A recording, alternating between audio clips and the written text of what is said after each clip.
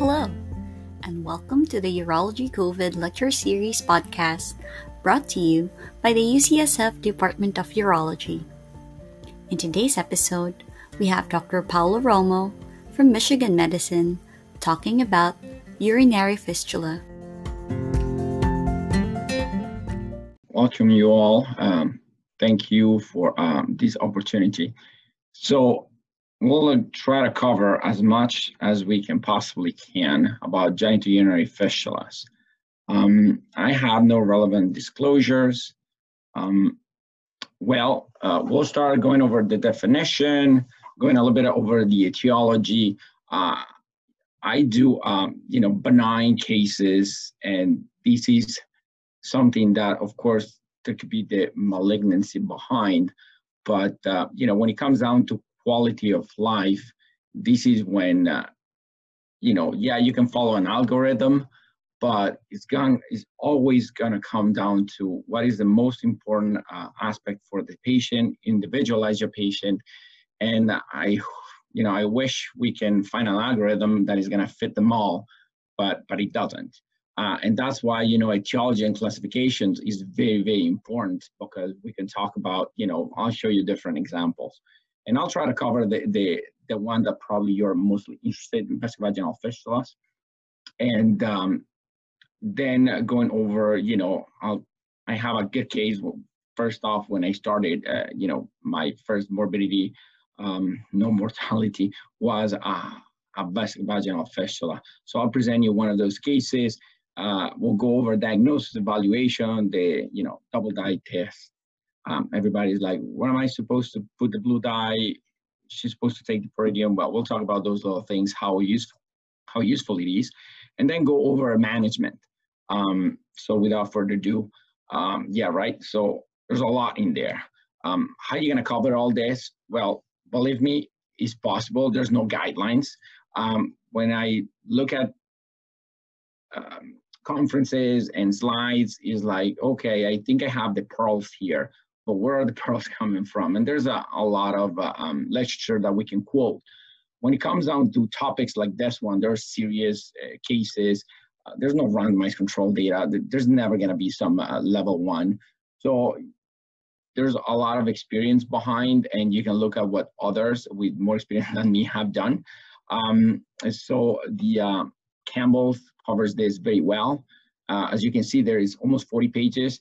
If you look at everything and you want to put it into Word, it's probably 100 pages. There's a lot of pictures, but it's a lot. The AUA core curriculum, I hope you guys are already familiar with it. They're doing a fantastic job. I just took my boards, and you actually can, based off your boards, I did. I don't know if that's going to work, but it used to be readers. The AUA curriculums, I have to give it for them. Everybody is being very updating these topics, and the one on the urinary fistulas is very concise. There's even videos.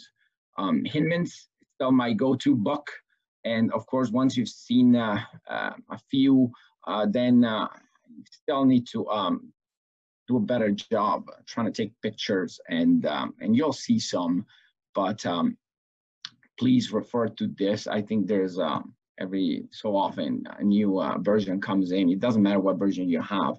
They do a very good job in terms of pictures and describing flaps and dissections and technique. All right, so with the definition, as you can see here, the most important part, what is a fistula? It's a communication between two organs.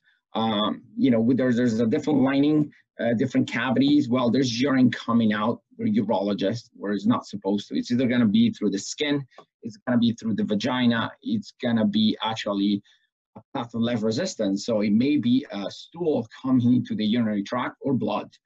So the most important part, it's the urogynecologic fistulas, because these are the ones you're going to see the most. I hope none of you, but of course in residency, you hope and you will see urovascular fistulas. Uroenteric are less common. They'll be referred to you, and then your due diligence is to sometimes make the diagnosis, just refer to colorectal. In terms of other fistulas, well, if somebody's doing a PCNL, it's hard not to find a nephropleural, nephrobronchial. These things, unless somebody is very has history of radiation, or a very specific patient that is not going to have this complication after the PCNL or whatever procedure we're doing up there. This one are the common ones are people spinal cord injury or spend a lot of time in decubitus, and they'll come up with either a vesicocutaneous, uterocutaneous, and yes, you have to put patient in decubitus, examine and see where the urine is coming out, and then do the test to see where is it. So in summary, again, focus your attention here. For ureteroenteric, it's probably going to be a sigmoid over the bladder. You'll refer to colorectal, likely diverticular disease or malignancy. The ones that we're going to focus is rectourethral. Usually there's either radiation for prostate cancer, colorectal cancer on a male. Here, again, our neurogenic patient or somebody who's paraplegic or quadriplegic. And for urovascular, they're not common at all, but if they are, of course, is the typical patient who's already had a diversion, comes with a stoma full of blood, or they're urinating, but they will describe to you tomato juice. Easier classification for me, you can take it like this: childbirth, post-op, congenital, malignant, inflammation. Again, the ones from childbirth, C-section, is here, uterine rupture. These are the ones you're going to see the most. Foreign body, without, I don't want to forget about foreign body. Neglected pessaries, IUDs, well, these things do happen, okay? So for clinical presentation, you're always going to look at the book and, sub-Saharan, well, here as postpartum, our vast majority, they will cover the trigon, the proximal urethra. Some will be very, very challenging. The reconstruction urologists here, there are not many. There's only a few to cover this population. It's something we don't see here in the States, but every time you have an opportunity to make a mission, please do. There's a lot of need. In the US, the vast majority, 80% will be vaginal fistula after a benign hysterectomy, believe it or not. ONC comes down to 5% only, same with radiation. Yes, they're the ones that you see the most perhaps, but it's not the common. So if someone asks you, okay, vaginal fistula is from benign hysterectomy. So how are they gonna present? Well, pick your poison. We are responsible too. I hope you never get to see this. TURBT went wrong here. This patient is not going to show up with leakage. It may be febrile peritonitis. As you can see, there's fluid all over the place. Here's where a picture says it all, right? Where is it coming from? Well, you need a cystogram with a history of a TURBT. Well, I'm sure the right thing to do is a cystogram, but he needs an XLAP, okay, if he has peritonitis. Other patients, well, this is what we do every day. I don't, but robotic assisted laparoscopic prostatectomy. His patient unfortunately got a colostomy. There was an injury, and they did everything by the book. There was no even history of radiation. Unfortunately, 10 days after, he starts passing urine from the bottom, and yes, he has a rectourethral fistula. Other type of presentation, female patient shows with pelvic pain, total urine leakage with stool per vagina. This patient has a history of chronic radiation, significant surgery, and reimplants, both sides. She was deemed non-operable. She was managed for over a decade with an NUS. And yes, after long time chronic, I guess no one thought she would live that long, but that was her only option. She kept getting these NUSs up and down. As you can see here, there's kind of a cloaca. This is the bladder, the vagina, and the stigma coming down to the rectum, and everything is here together. I don't have a picture, unfortunately, but believe me, it was, you put the scope into the urethra, you were looking into the rectum through the vagina. The NUS was coming far down. You cannot appreciate very well here, but bladder, rectum. Here's again when a picture says it all. And when we're going to talk about repair, well, what kind of repair can you do for this? We attempted an exploratory laparotomy with general surgery, colorectal. Unfortunately, I was not even able to tie off the ureter. She got PCNs. They tried to divert her. They were able to divert her. I was not. I was able to occlude the ureters, and she lives with nephrostomy tubes. This other patient has gross hematuria. Again, typical case, someone says, hey, I've had tomato juice coming down. Depending on the age, if they're young, think about a stone. If they're elderly, think about cancer. But tomato juice is something that you either did kidney surgery or any GU surgery. Usually people, even with stones, they're not gonna have this type of thickness, gross hematuria, severe. They even say dizziness, and she has a history of orthofen bypass. It's not very evident here, but I didn't put all the images, but you can see there is hydro. I'm not showing you, but there's a dilated ureter that it comes on the excretory phase right off the iliac and the bypass, and then you don't see it, believe me, here. So this is an obstruction. You always have to look at these cases when they refer to you for hydro. Yes, there's an obstruction. Is there anything else? Am I thinking here there could be a fistula? Well, if they are passing gross hematuria, the fistula is there. The case, patient will present with the burning pain, chronic pain, recurrent UTIs. You can even say IC. Here is a case where going to history, hysterectomy, pop repair, it could be transvaginal mesh. I still saw them. I don't think you guys are gonna see these in practice. We're no longer doing transvaginal mesh. The gynecologists are no longer doing transvaginal mesh. Sacrocolpopexy will do that to you. And yes, we still have midurethral slings.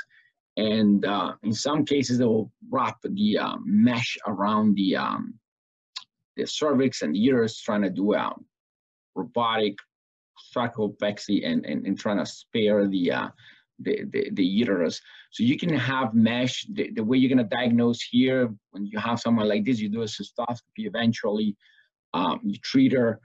She has persistent UTIs. You know, she's difficult to be clear. So you have to scope these patients at some point.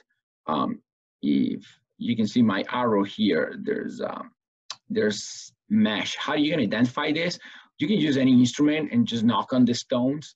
If it is a female patient, these are like little sand, and she'll be able to pass this. There's no, of course, if she's had history of sepsis before, you don't want to be doing that unless she's on a lot of antibiotics. Different patient. This is a, I think he was young, he was in his 50s, 10 years ago, had pelvic trauma, motor vehicle crash. He had open reduction, internal fixation, and he's been treated for the past 2 years with prostatitis until someone got a CT scan. The CT scan shows some suspicious, but even cystograms were negative. Finally, he was referred to me. I scope him, and there was the plate in the right-sided anterior portion of his bladder. And as we can see here, it's not very evident. There's a lot of artifact from the plates that the orthopedic doctors will put in, but you have to have an index of suspicion. Here he was lucky there was not a lot of fistulization. If there was, he would have been in the hospital with osteo and so on and so forth. We can see how the, it looks like a chain. Basically, when we went in, I opened, and then I had the orthopedic doc came in, he removed the chain, left the hole, and we repaired it. Sometimes it's very easy. They will just refer it to you as it is. Sometimes you have to make the diagnosis, someone who's been, treated for prostatitis, because this is not very evident. The most common one, the benign hysterectomy. It could be that they're referred to you with bilateral PCNs, and even with a Foley, they're coming already, and they may not. They may just come in with a Foley. They may just come in with, with the diaper. Every case is gonna be different. They may be sending these to you already diagnosed. That will be the vast majority again. What to do next is what, the interesting portion is going to be. we, we don't have to forget. It seems to be pretty obvious. I'm feeding you all the information you need. So, hey, cancer, what is cancer? Well, you have to rule it out. If there's history of bladder cancer and you're looking into a fistula, well, you have to rule it out. Or past history of radiation, cervical cancer, and there's a fistula there. Well, it seems to be it's all atrophic, it's all contracted. Always be suspicious, especially if there is history of cancer. You want to take a little biopsy or have the gynecologist or colorectal go in and help you taking biopsies. In the asymptomatic spontaneous urinary leakage per vagina, it could be someone who's P0, G0, no prior surgery, no trauma, no radiation, makes no sense. You would think, hey, it looks pretty straightforward. I can do this transvaginal. Before you do that, make sure you take a sample of the tissue, rule out cancer. Again, how they're going to present is different. So leaving the urinary vascular side, aside, that they will have gross hematuria, leaving those with the intravesical or the diverticular disease aside, most of these women, if we're talking about gynecology, they're gonna come in with a lot of leakage. Some of them will be, they will call it total incontinence, but this is what you're looking at. And this is the result. They come to you and they're devastated. Again, they may have bilateral nephrostomy tubes. If they don't, well, what can I do now? Well, our job is to help them in every single way to try to improve the quality of life. Any other surgical patient, if the patient is depressed and not doing well, not eating, personal problems, financial problems, well, they're not going to do well. And we need healthy tissue to fix these problems. These patients, usually in the first place, some of them will be misfortune, but there's a little bit more than misfortune. There's radiation, there's cancer, there's multiple surgeries, age, ischemia, several factors that, hey, you need to have every possible tool to help them. So if you need mental health care, a psychiatric, a PCP, see them more than once to understand that their nutritional status, their mood, it's optimized. I cannot spend enough time here focusing on, yes, we made the diagnosis, doc, what's next? Let's repair it, off we go. She's gonna follow up with the PA. It doesn't work like that. In theory, it should, but no, sometimes I see this patient 3 or 4 times before I am comfortable scheduling for surgery. Not everybody, of course. Some of them may be straightforward, but you really need to individualize care here and understand that you have one opportunity, take them to the OR, and that's your best. And you want to do the repair and have the best possible outcome. And outcomes are good. You look at serious, they're going to be close to the 80% or higher. We cherry pick our patients, yes. The ones that you don't think you can help, opt for conservative management. But again, depression, nutrition, social aspect, context, if we're talking about the cubitus ulcer, well, you want to know more. Who's the physiatrist? Who's doing physical therapy? Are they walking? There's a lot that goes in here. So for diagnosis, it comes down to the physical exam, and your, basically patient is going to tell you there's urine coming out of my skin, the scrotum, there's a vaginal fistula, there's a lot of leakage. The question when you're doing the history is not so much how much leakage you have, but hey, how many times are you actually able to go to the bathroom, sit on the toilet, and void? Patient will tell you just when I have a bowel movement, and once in the morning, and there's a little bit that comes out. Why? Because they're always, by gravity, they're always leaking, so they don't get to urinate at all. They're always, it's a constant dribble. It's like our prostatectomy patient when it doesn't do very well, that it will have, significant ISD and significant, severe stress incontinence. But this is coming from somewhere else. So do an abdominal exam, lower back and buttocks, especially for those who are paraplegic or they have function limitation. Pelvic exam is key. I cannot, I stress that enough. Genitalia rectal exam for rectourethral, and even for some, female patients as well.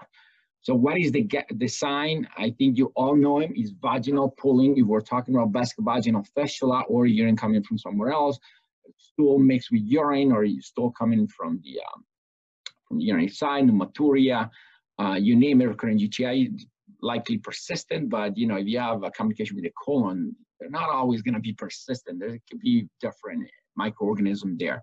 What is the goal? Well, the goal, if you're in the office, is actually to avoid as many interventions. So if you can do a good physical exam and perhaps do a cystoscopy and just be comfortable that you have the diagnosis, well, you're done.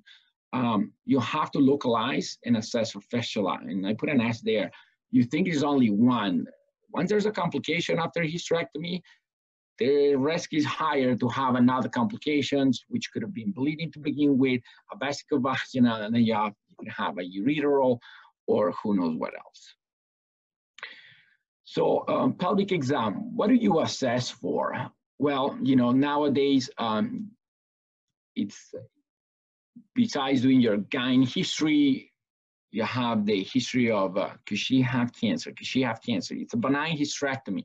Look for that path. Talk with the gynecologist. Be aware sometimes you'll be called for, there may be lawsuits behind. You're not there to try to find the reason. You're there to help the patient. You're not there to document this was an injury. Be aware, be careful. How do you document? It matters. Sometimes as a resident, you just go, hey, ural injury, that's it. Well, be careful again of the words you use. You have to back them up, and you're not there to make any judgments. You're there to help the patient make a diagnosis, call it fistula. If you see something else, call it obstruction. Stay to the facts, and you'll be fine. Same when you're doing an up note. So when you're doing the pelvic exam, you're gonna see, depending on the aging of the patient, but somebody after a prolapse repair, she could be 40, hopefully not 50. They can have a short vagina, and that would tell you that there was bleeding. Likely there's a fistula because something went wrong. When there's bleeding, things get shorter. Well, how's that going to matter? Well, it matters because when you're doing a repair, the repair, again, it's based on the tissue you're using. So imagine yourself when you're doing the exam, okay, I'm here to try to do a transvaginal repair. Can you do that? Well, I cannot even position the patient. The patient is in so much pain. Well, if that is the case, the patient is in so much pain, she has PTSD from it, stay away, do a cysto exam under anesthesia, move on. You try to do an exam, okay, that's it. But some people will go under and will allow you to do an exam and cystoscopy in the office. Some people simply don't. Somebody already has history of fever, pyelonephritis.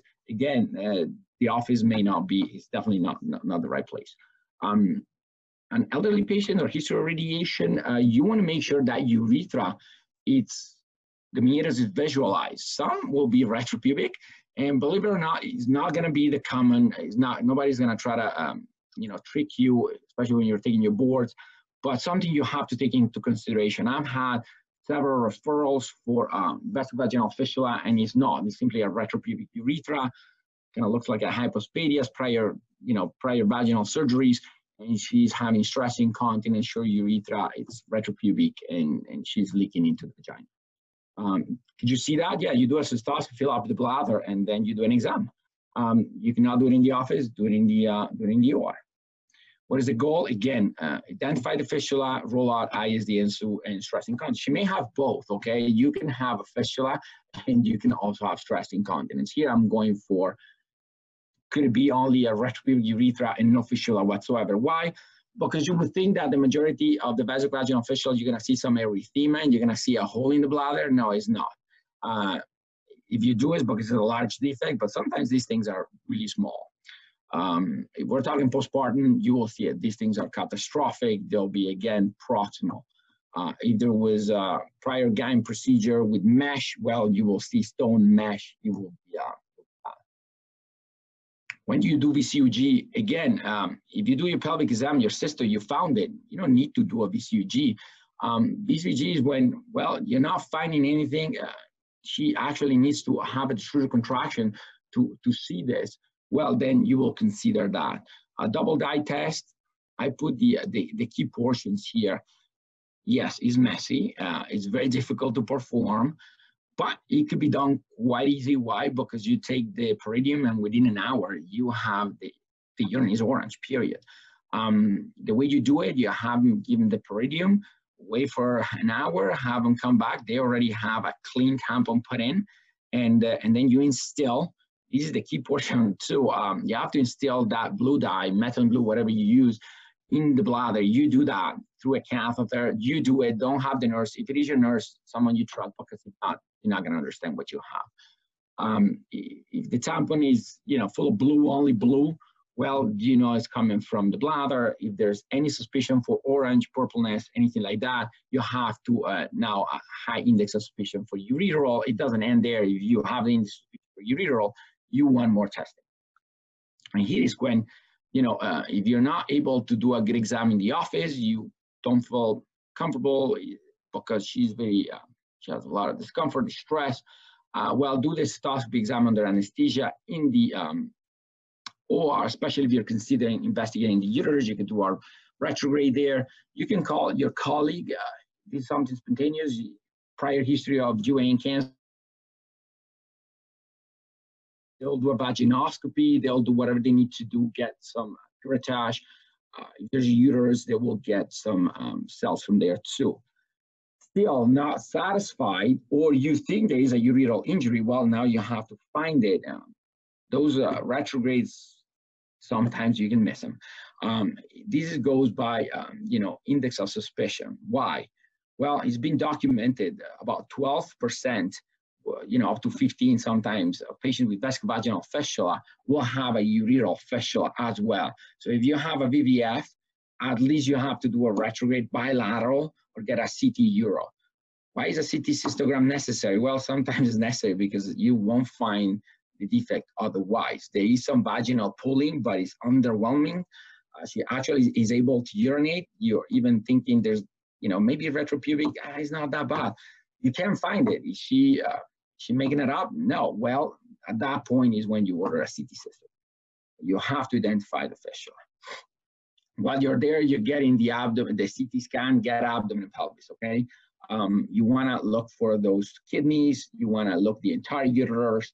While you're looking at the kidneys, look at the parenchyma. If you have a ureteral, fistula, a ureteral fistula, you want to see what kind of kidney you have up there, what kind of unit.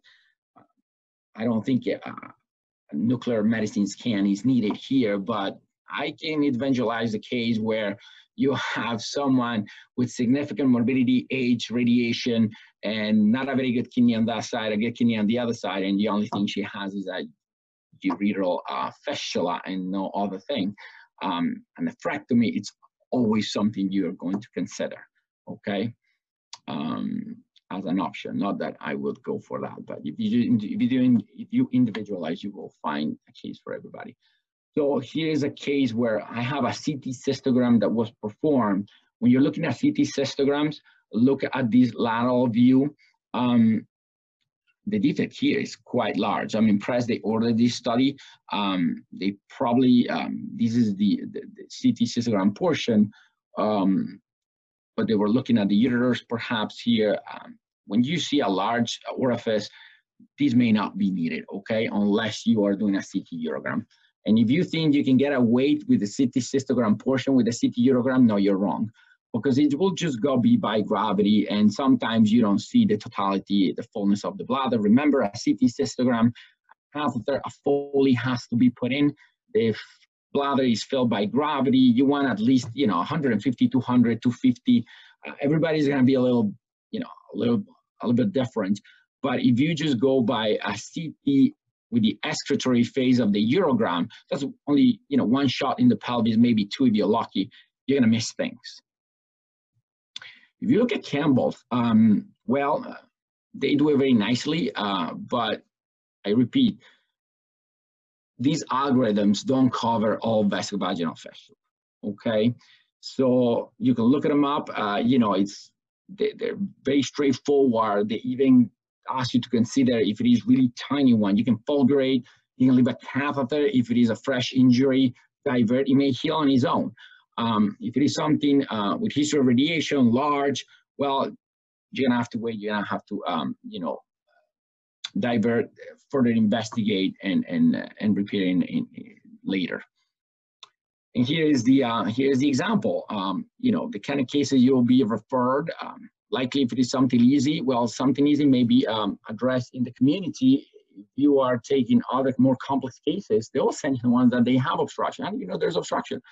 Well, there's going to be hydro. Sometimes they don't label it, or they don't have the hydro. You have to look for it. So you can have a vesicovaginal fistula with some hydro, maybe no drain, some fluid there. It's post of day 9. You have to have a high index of suspicion. If they're out of the surgery recently and you don't find the obnode is not convincing and there's not a lot of imaging, repeat imaging, best suspicious, look for everything. So here's when it comes, when you're doing an RPG, you see an extravasation of urine. Should you put a stent? Of course you should put a stent.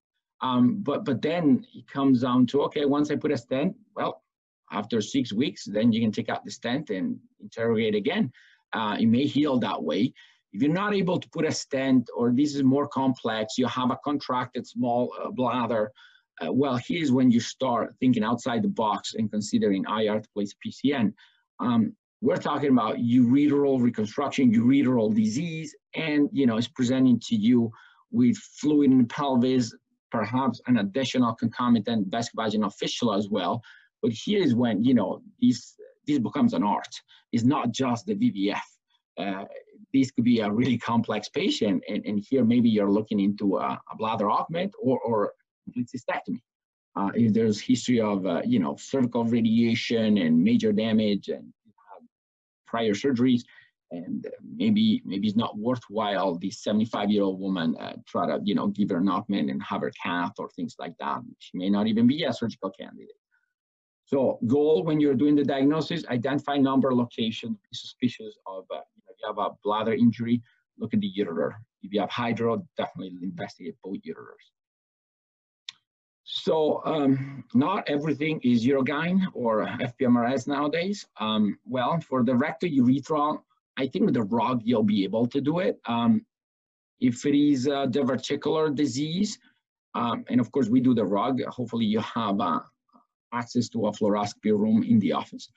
If not, you can do it in the OR. For, again, Crohn's, history of prior colon cancer or no prior history of colon cancer, no prior history of colonoscopy, you want to refer those patients for colonoscopy.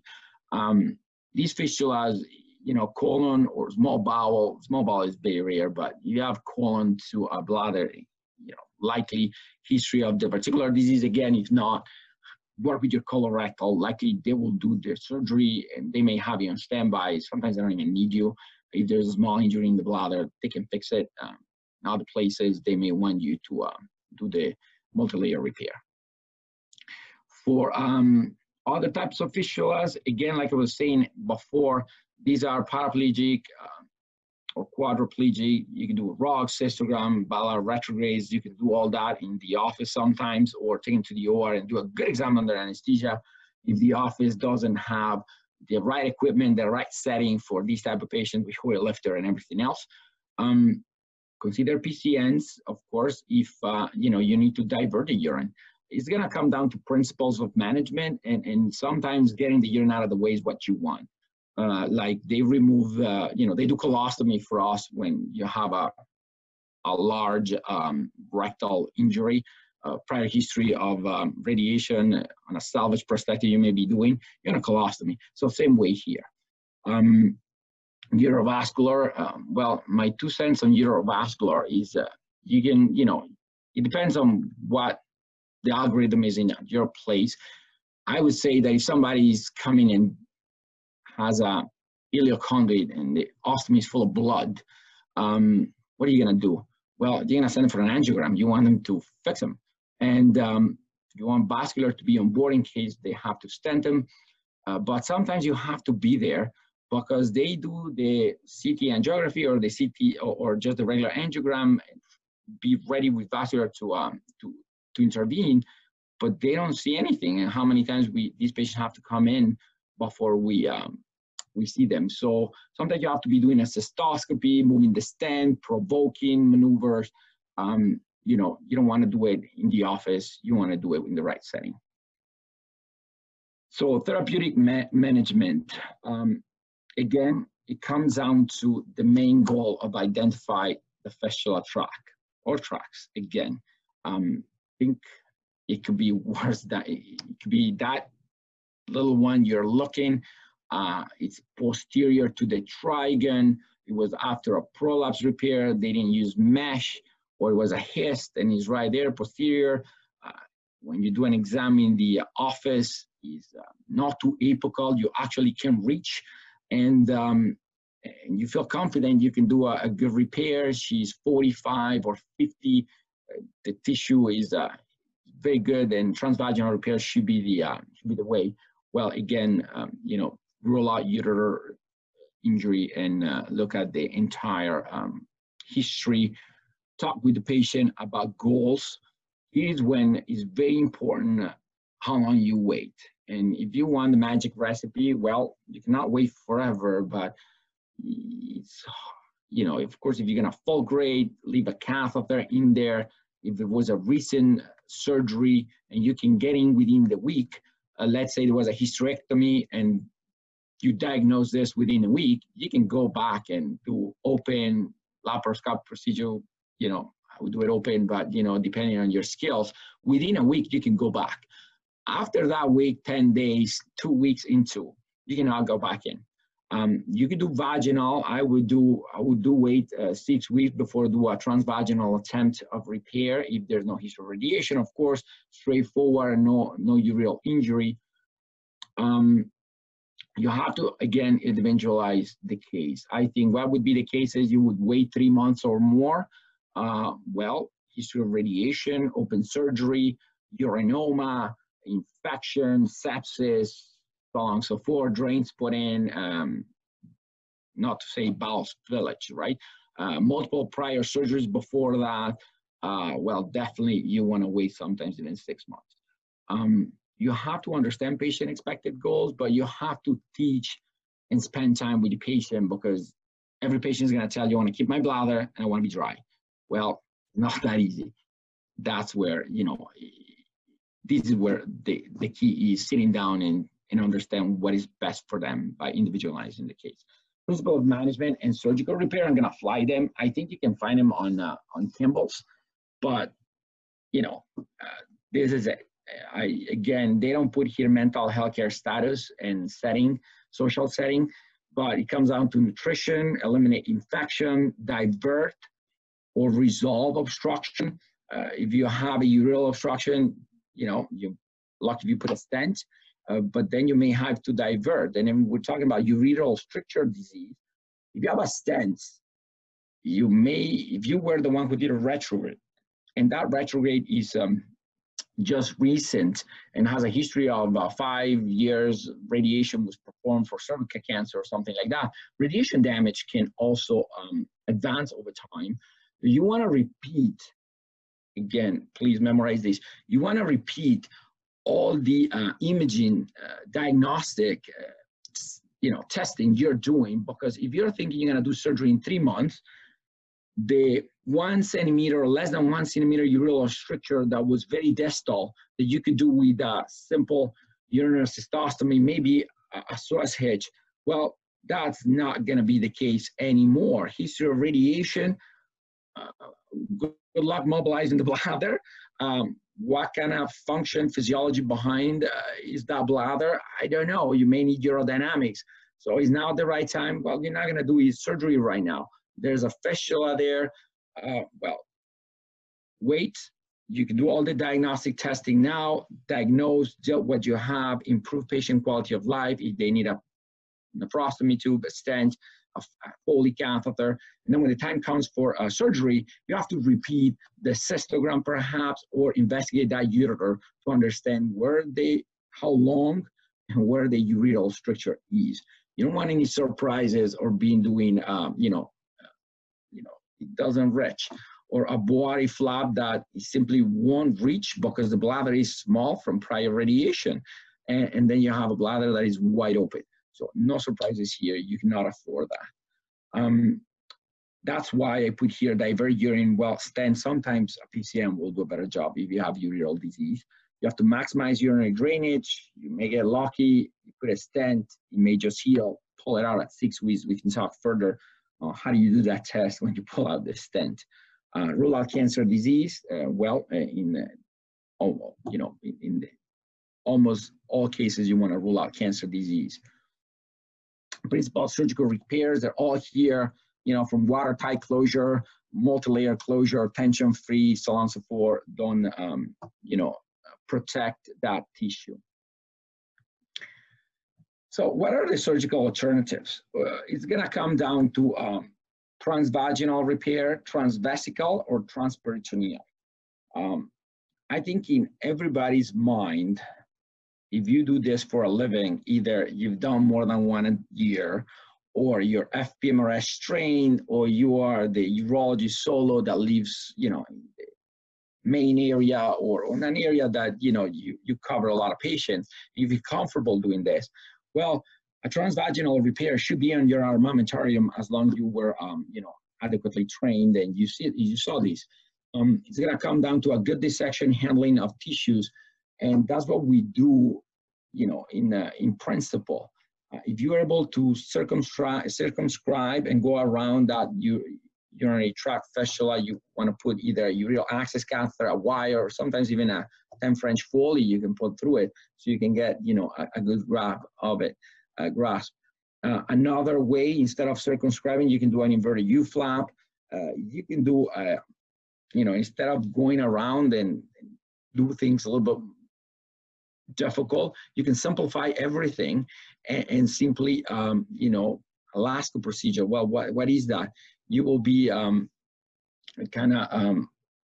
creating a space so that you will dissect and almost hide that urinary tract fistula, and then with the nice healthy tissues, you will simply imbricate this and close it. When to use one versus the other, when again comes down to principles and what you are mostly comfortable with. Vaginal surgery in urology residency is not something we do a lot. At least I didn't do in my program. Then I took my fellowship and I got comfortable. But some of you are exposed, and I think you can do is, you can circumscribe or do an inverted U, maybe no Alaska. Do you actually have to get the urinary tract? No. If you get that fistula tract, you will make the hole that was, 6 millimeter, 5 millimeter, 10 French if you put that Foley, or 6 French if you put a ureteral access catheter. If you excise it, you'll make it bigger. So you don't have to get it out unless there's cancer. If there's cancer, well, then you have to involve the cancer guys, and then likely you're doing you're removing an organ. So you want to make sure there's no cancer here. So that's why, in my view, there's no reason to remove the fistula tract. Other people may think, different. There's controversial, definitely. But you can be safe if you board your ask. You're just gonna dissect, hide, separate. If you have some tissue in between, like some flap, what kind of flaps can you use? Well, if you're doing transvaginal surgery, the Marsh's flap is something that we would do often. Depending if you're working at the apex and you get into the peritoneum to transvaginally, you can use peritoneum.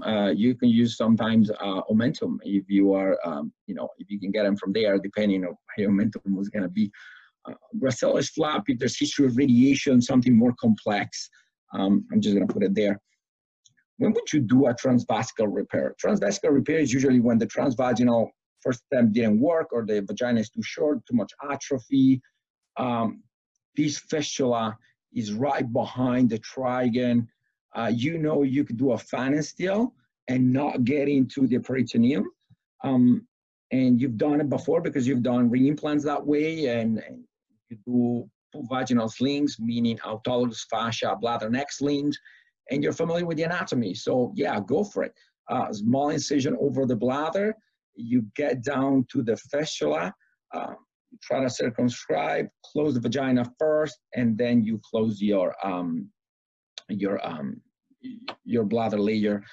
There's not going to be, sometimes you can get, there's not going to be a lot of flaps you can use here since you have no access to the peritoneum. When would you use a transperitoneal repair? Well, definitely if you have ureteral disease, you have a contracted bladder. When, maybe just a phalansteal not getting into peritoneum is gonna help you. Once you've attempted a transvaginal repair, and it's not a must that you need to attempt a transvaginal repair. If somebody has ureteral disease, you don't have to do this. If the vagina is too short or there's prior history that was complex surgery before, you don't have to do this. Here's when you want to consider this person needs a bladder augment. Can you use an omental flap, rectus abdominis flap, gracilis flap? Well, other alternatives. Don't forget, if we're talking about ureteral disease, you may want to consider a nephrectomy, individualize the case. You may want to consider a diversion. Why? Sometimes you don't need to attempt 3 times before you do a diversion. The person may be 70s, maybe on diapers. You're maybe talking about 2-centimeter orifice, prior cervical cancer, contracted vagina, not sexually active. You can go straight forward to, and move and not contemplating doing a repair. This is what you do, you have a good background here, you can defend this, go for it. If you are just doing one basic vaginal repair a year, well, no, I don't think doing a diversion is gonna, be the best for the patient. You need to get some judgment here and some cases behind you and be specialized here. But if you attempted once or twice, you referred, and the referring provider who's more trained said, yes, you need a diversion, well, then she can go back to you and you can do the diversion. We're not here to steal patients. So that will cover, the majority. I think we have 12 minutes. I can either do a case or leave it off for questions, whatever is more useful for you.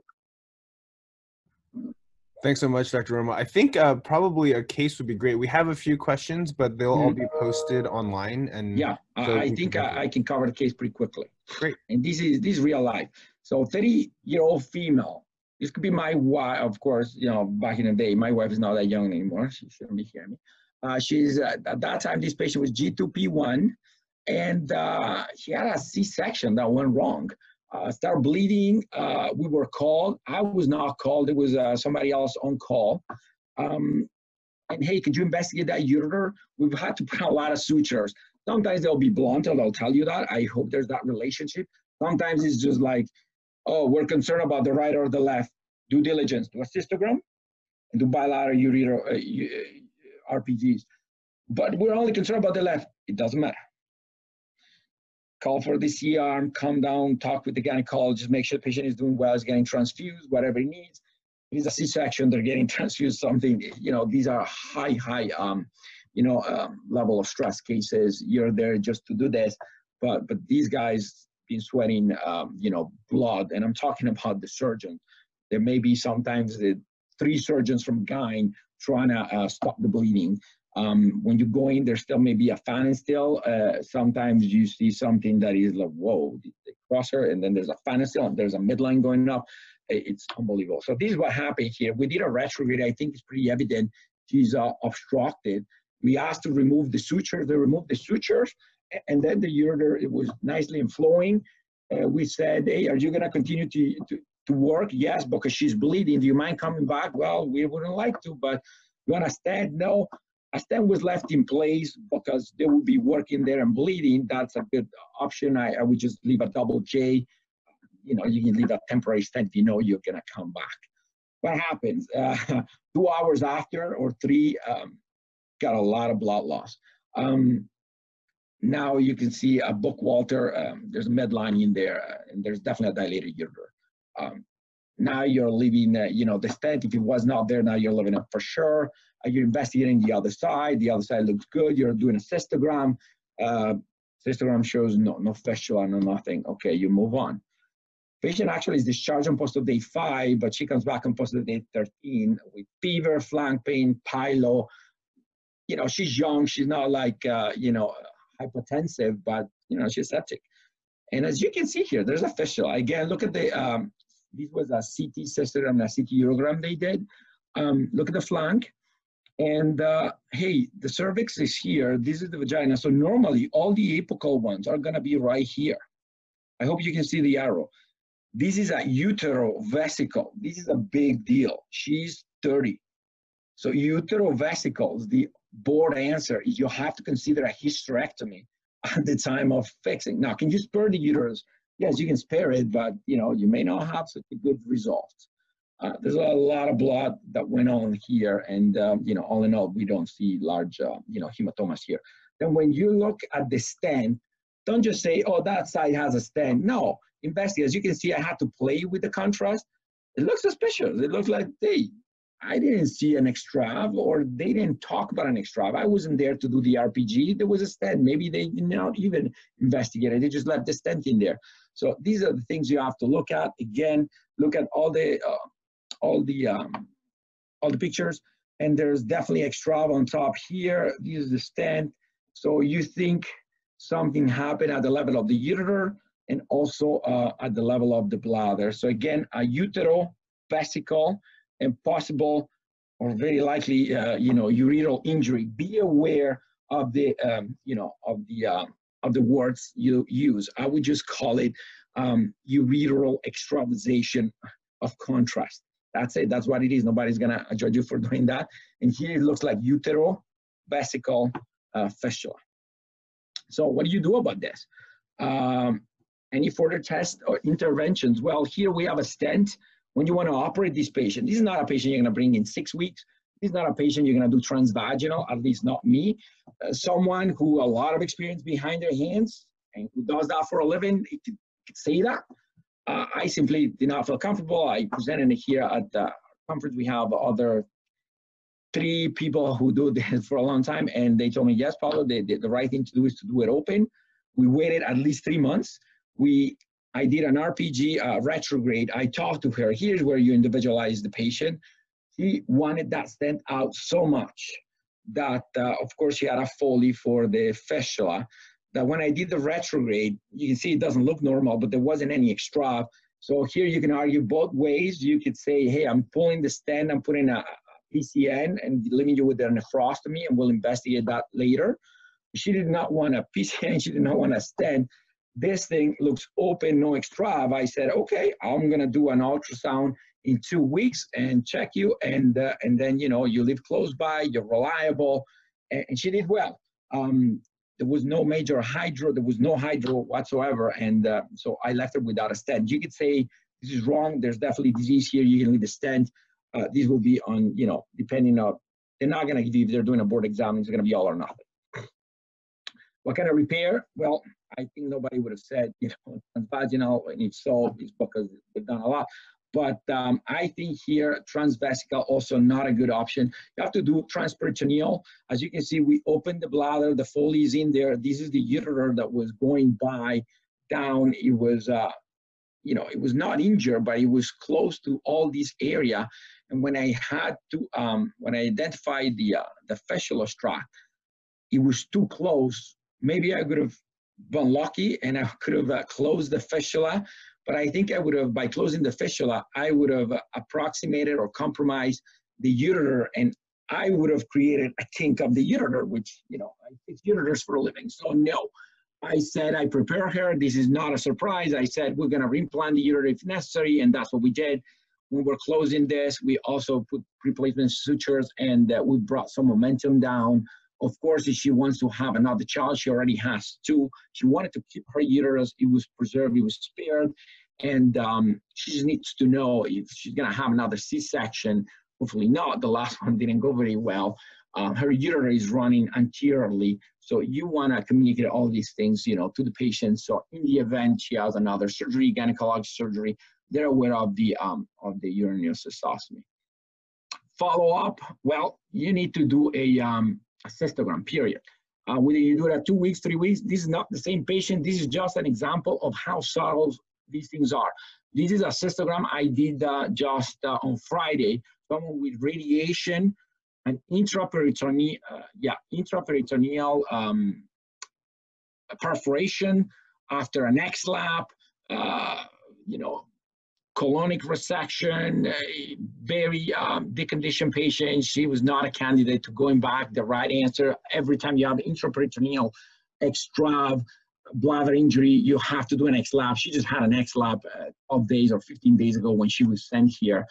We monitor her closely, but given her history of radiation, of course, she has a ureteral injury, solitary acquired kidney, and I guess it gets better.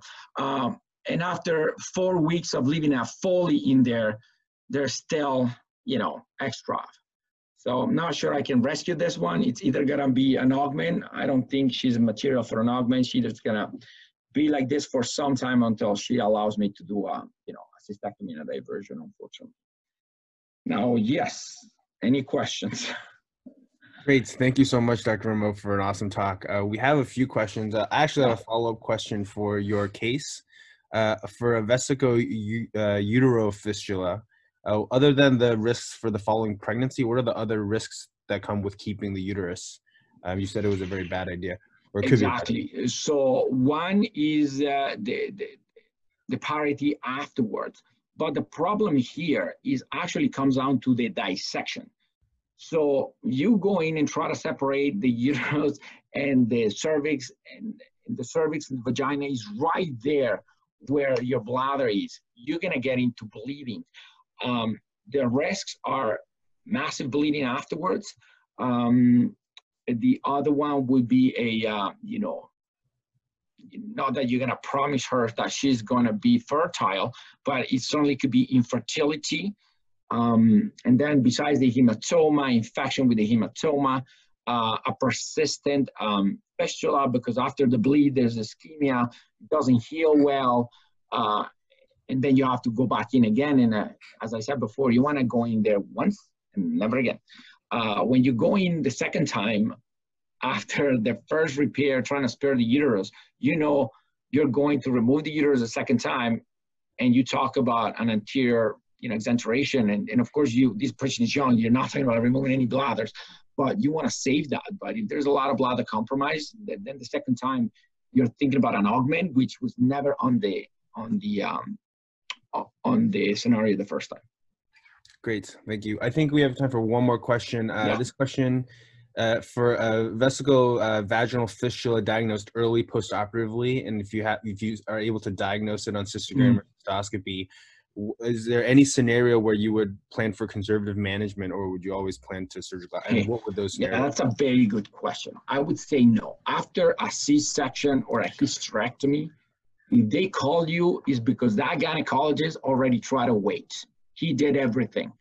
So the right thing to do is to go back. I would say you have 10 days to go back. After 10 days is when I draw the line. You could say 7 days, fine with me. History of multiple surgery, radiation, multiple C-sections. You could go alone. You can have the gyne behind you. I've been there a couple of times, and things don't look normal after a C-section. That uterus is still big on post of day 9. I think if you're gonna go back, have the gynecologist be there with you. I think the right thing to do would be going back. If you want to wait, there's nothing wrong with that. You're just gonna have to wait the 3 months close to that. Great. And cystogram, I guess, is what you want to have. Even if you do a cystoscopy, get a cystogram. Could be CT, could be just with X-ray fluoro. Thank you for listening. We'll talk to you soon. Learn more by visiting our website, urologycovid.ucsf.edu.